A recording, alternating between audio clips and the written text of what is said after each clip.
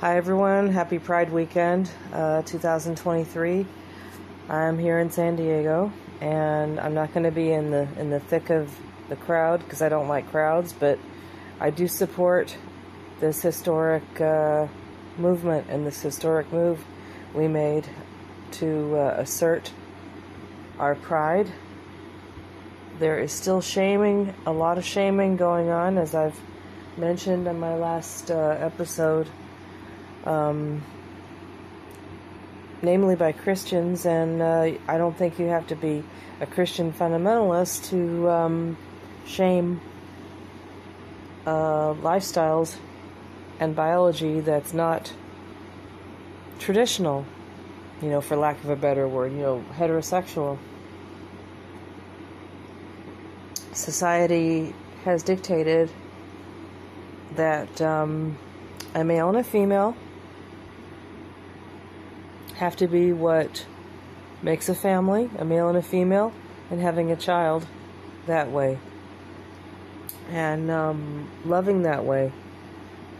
And maybe back in ancient times, before and during and after Christ, we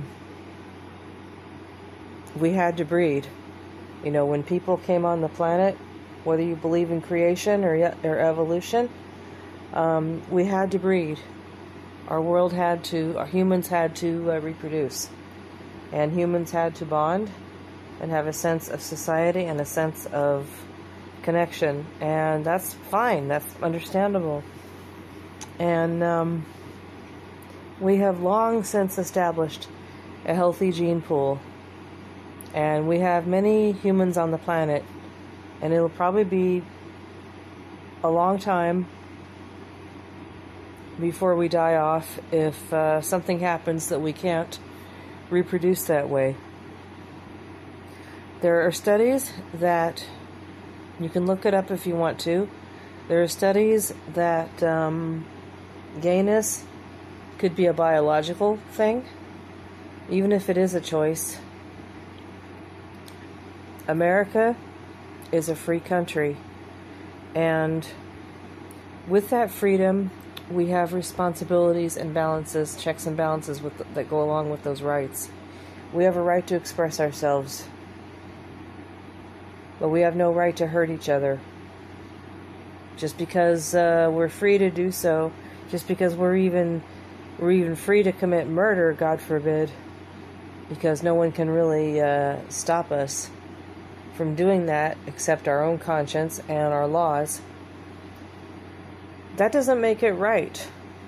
And I dare say that those passages in the Bible, Corinthians 6:9 and Leviticus against homosexuality, I dare say that since we have changed things in the world, that we have evolved in some ways, I can appreciate history. Like, things have been written in the Bible, and we can have things, we can have things to remember. Like, we can remember that our Bible once had those passages. But if disciples and even God wrote those things, why can't we modify those rules? One of the Ten Commandments said, "Thou shalt not kill," and "Thou shalt not bear false witness." What's another one? Yeah, who's to say that everyone is a criminal type because they choose or have a biological constitution of being homosexual or non-straight, for lack of a better word, non-heterosexual? Who's to say that, huh? Why can't we modify it? You know, I'm trying to think to myself, if I could modify something or rewrite something in the Bible, my universal ethics process, I've explained it. Have regard for your fellows when you're practicing sex or sexual behavior. Have consideration. For example, when I'm dating my girlfriends, you know, even Polly, when I'm dating my girlfriends, I don't hug and kiss them and touch them in public. In fact, I don't even come out unless it's maybe on this podcast sometimes, just to, you know, explain points and give examples of things that I'm sharing about. I have to share a little about my personal life. You know, I need to do that. Just as a therapist might need to, you know, share with a client, you know, what a healthy relationship looks like, or if a therapist that specializes in gay relationships can counsel a gay client and say, this is what a healthy gay relationship looks like, you know, blah blah blah, whatever. I have to share and explain a few things sometimes.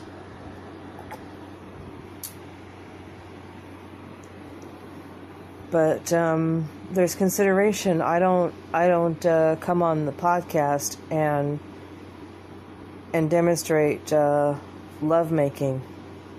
You know, my podcast's purpose is not to do that. I don't flaunt being homosexual. I don't flaunt being poly. You know, blatantly. I don't do that. I'm discreet and polite about it. And I don't rape. I don't commit crimes, sex crimes. So the Bible is suggesting that. I wish someone could rewrite that. I mean, geez, you know, automatically calling gay people unrighteous. I wish we could change that. You know, I have no control over how things are written, but I wish we could do that. I mean, it's like you know, having to deal with people like the Ku Klux Klan.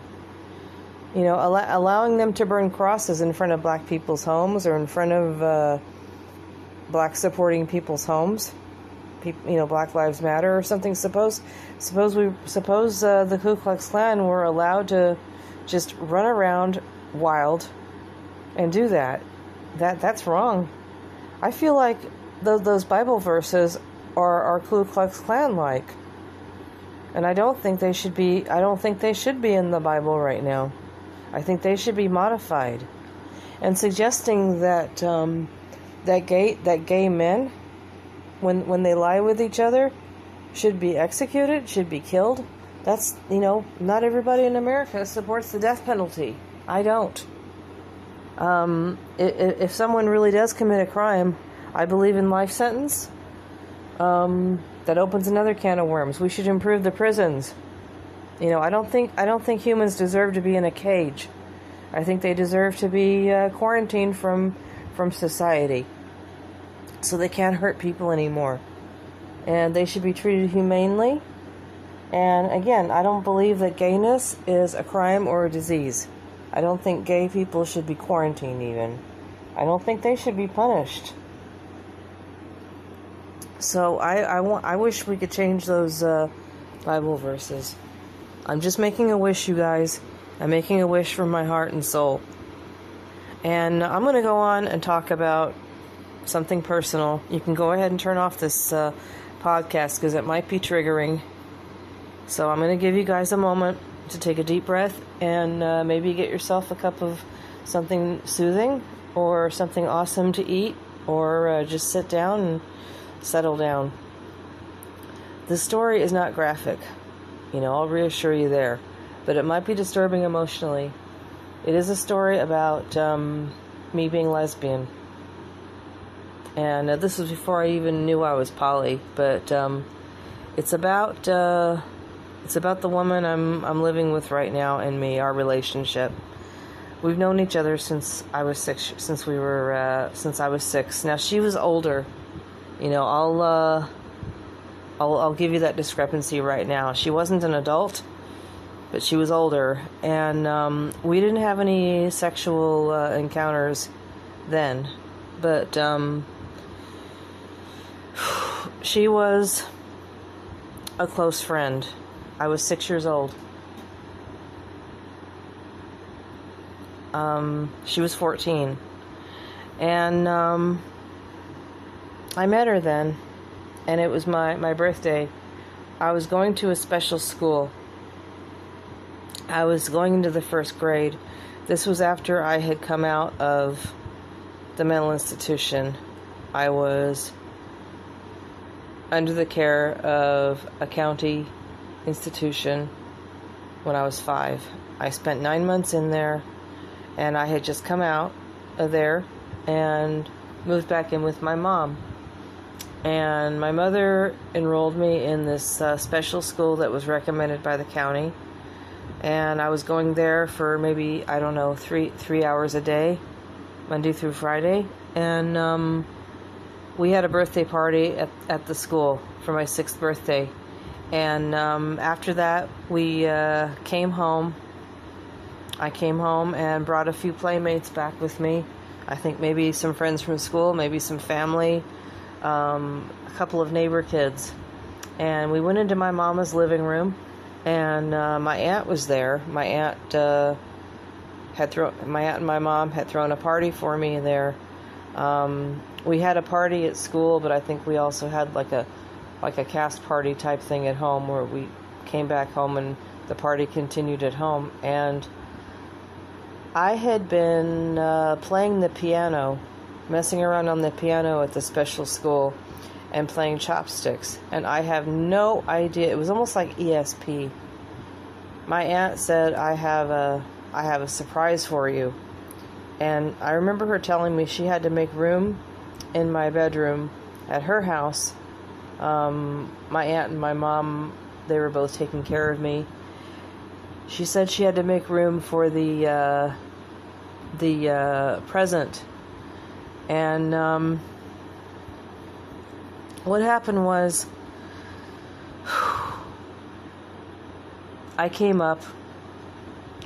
home to my mom's, and I saw the most remarkable birthday present I'd ever seen in my life. It was what I thought was a piano. And I immediately ran over to it and played chopsticks on it. And I couldn't stop playing. In fact, I had to be told to come to the table for dinner because I couldn't stop playing this musical instrument. And the person who had helped my aunt pick out the birthday present was 14. And she was also part of the present. And she said she was going to teach me how to play this musical instrument, so it wouldn't just be me playing chopsticks. But I couldn't stop playing chopsticks. After my birthday party, the piano was moved.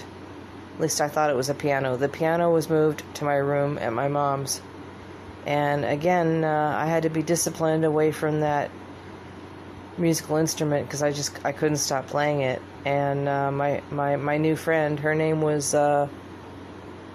Aura. She promised to teach me how to play it. And she said that it wasn't a piano. It was an organ. She and my aunt were telling me that it wasn't a piano, it was an organ. And in the process, I really got to know this person, Aura.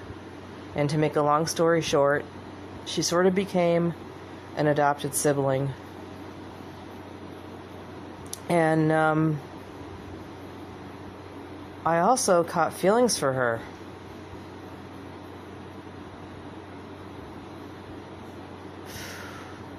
And fast forward it, she sort of half lived with me and half lived nearby.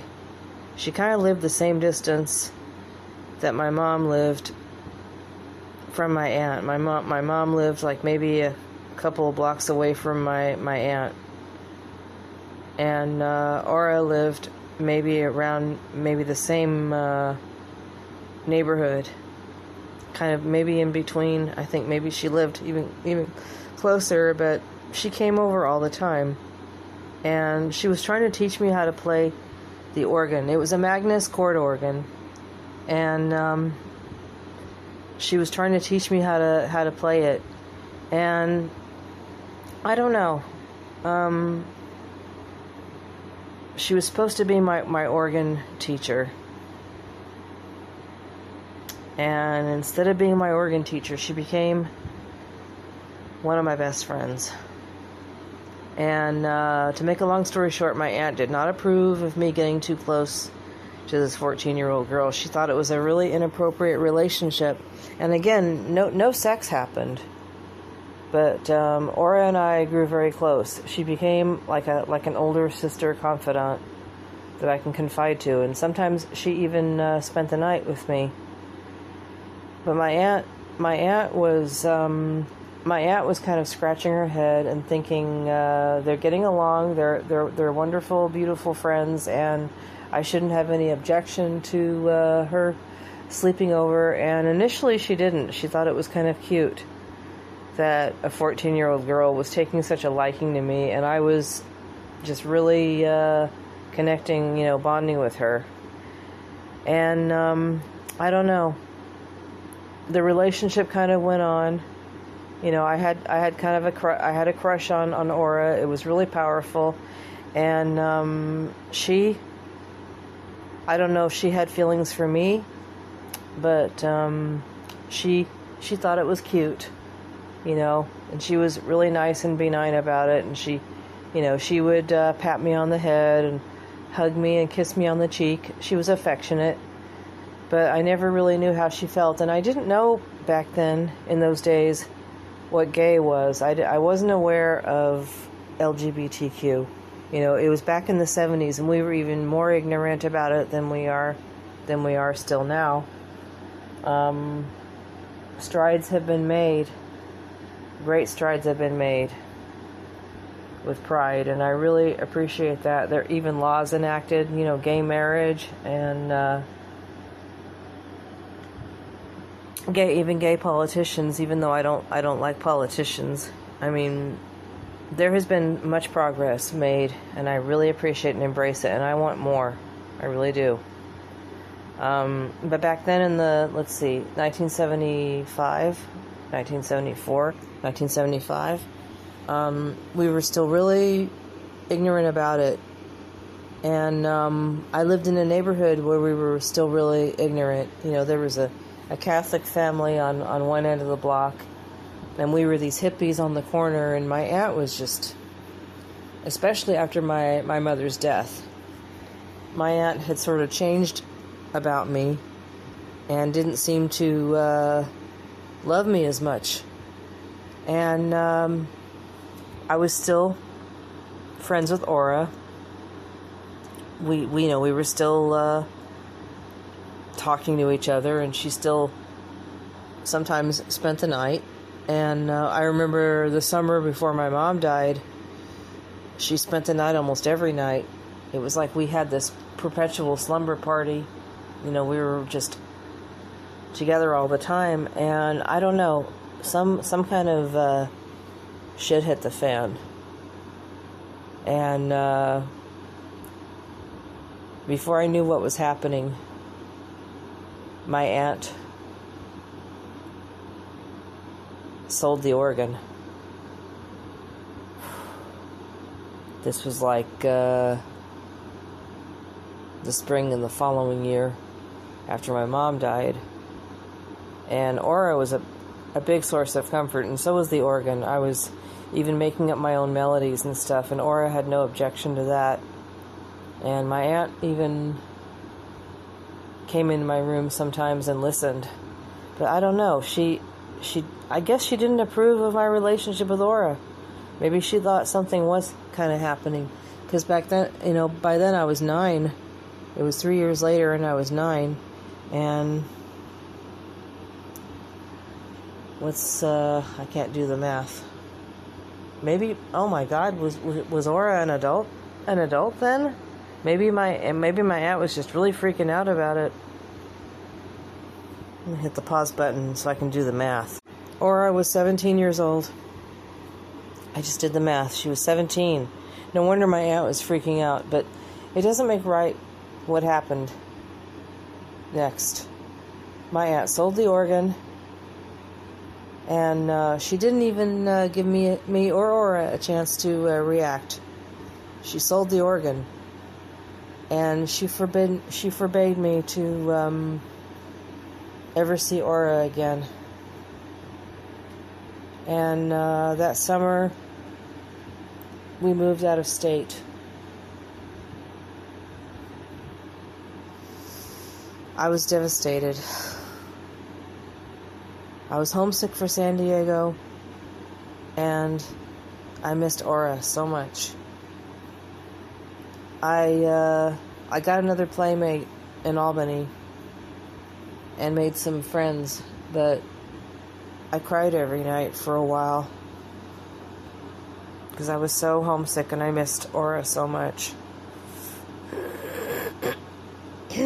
When I was 12, we came back to San Diego, and I had sort of put the incident behind me, even though I never really forgot it, even though I never really forgave my aunt for coming between us. When I was 14, I looked up Aura again, and we hung out again together. And my aunt and I were not getting along. We were fighting all the time, and other things were happening, which precipitated 2 years later. By the time I was 16, I ran away. I was being bullied at school, and my aunt was restricting the amount of time I spent with Aura. She didn't want me to spend too much time with Aura. I think looking back, she was afraid something was going to develop between us right under her roof. And again, I didn't really know what gay was, and I was dealing with it at school. I was being bullied, not just for being I was bisexual too. I had crushes on boys too. And again, Aura and I weren't really in a relationship, but I was still crushing on her. And I thought something was wrong with me because I liked her. And since I thought it was socially acceptable to be straight, I crushed on boys at school. And I would confide in Aura sometimes about some really bad ones I was having at school, and she would console me. Maybe that was why my aunt didn't approve. Again, it wasn't anything sexual, but I really appreciated all the affection Aura bestowed on me. And the relationship sort of was off and on. And then I don't know, we things kind of dropped, and she moved to South Carolina. And during COVID, I looked her up again because I was looking up everybody during COVID. And I looked her up, and she was living in South Carolina. I have no idea how she ended up there, but she mailed herself to San Diego and moved in with me for a summer and a few months in 2021, I think. Or no, 2020. Yeah, the summer of 2020. And then she moved back out again and got her own place. And she's back with me now. And I'm in a poly relationship with her. and my girlfriend who lives downtown, and another person who lives near North Park. So I have 2 girlfriends that don't live with me, and a girlfriend that lives with me. And in the light of pride, that's the way I'm living my lifestyle. And I'll tell you the good news. I've never been so loved. I've never had such a completing relationship in my life. It's wonderful. It's I thought I was going to spend the rest of my life being celibate and sexless too, and I stopped being celibate after Aura moved in. The last time I stopped being celibate, and since we're all free to choose how to have sex or how to love, especially in a poly arrangement, as long as we're communicating and open. The relationships that I have with the other 2 girls, we don't have sexual relations, and they're fine with that. But I do sometimes have relations with Aura, my live-in. Sherry and Dee, they're the other 2, and they don't live with me. But when I see them, when I date them, we are affectionate, but not not gross, So what's my point? When we're dealing with people in our lives that try to get in the way, such as coercing or cajoling or threatening us with Bible verses and with love bombing and with blatant taking action against our relationships by separating us or by installing laws and rules against, in other countries, they still practice the death penalty against gay people.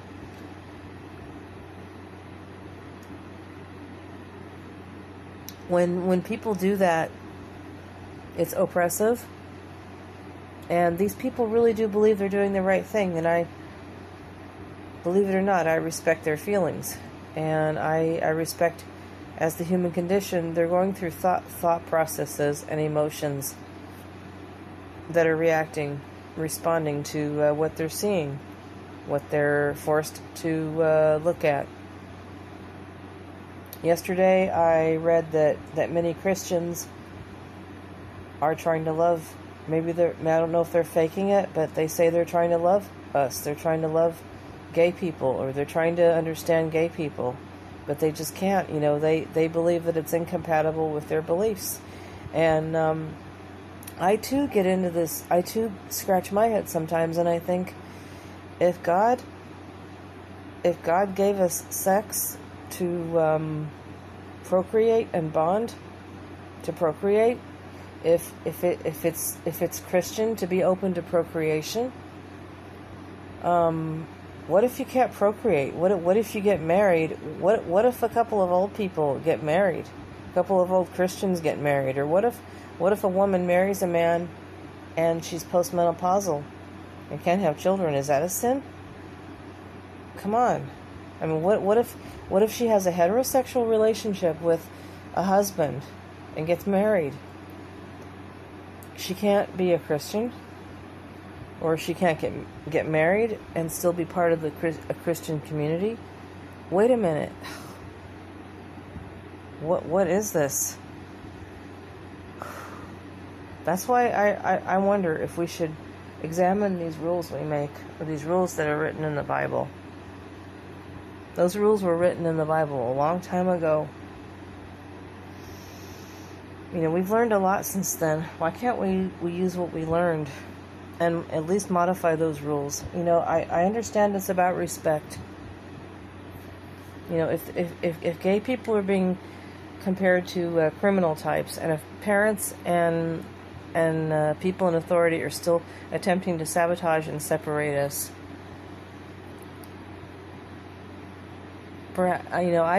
I'm pretty sure it's because they feel disrespected.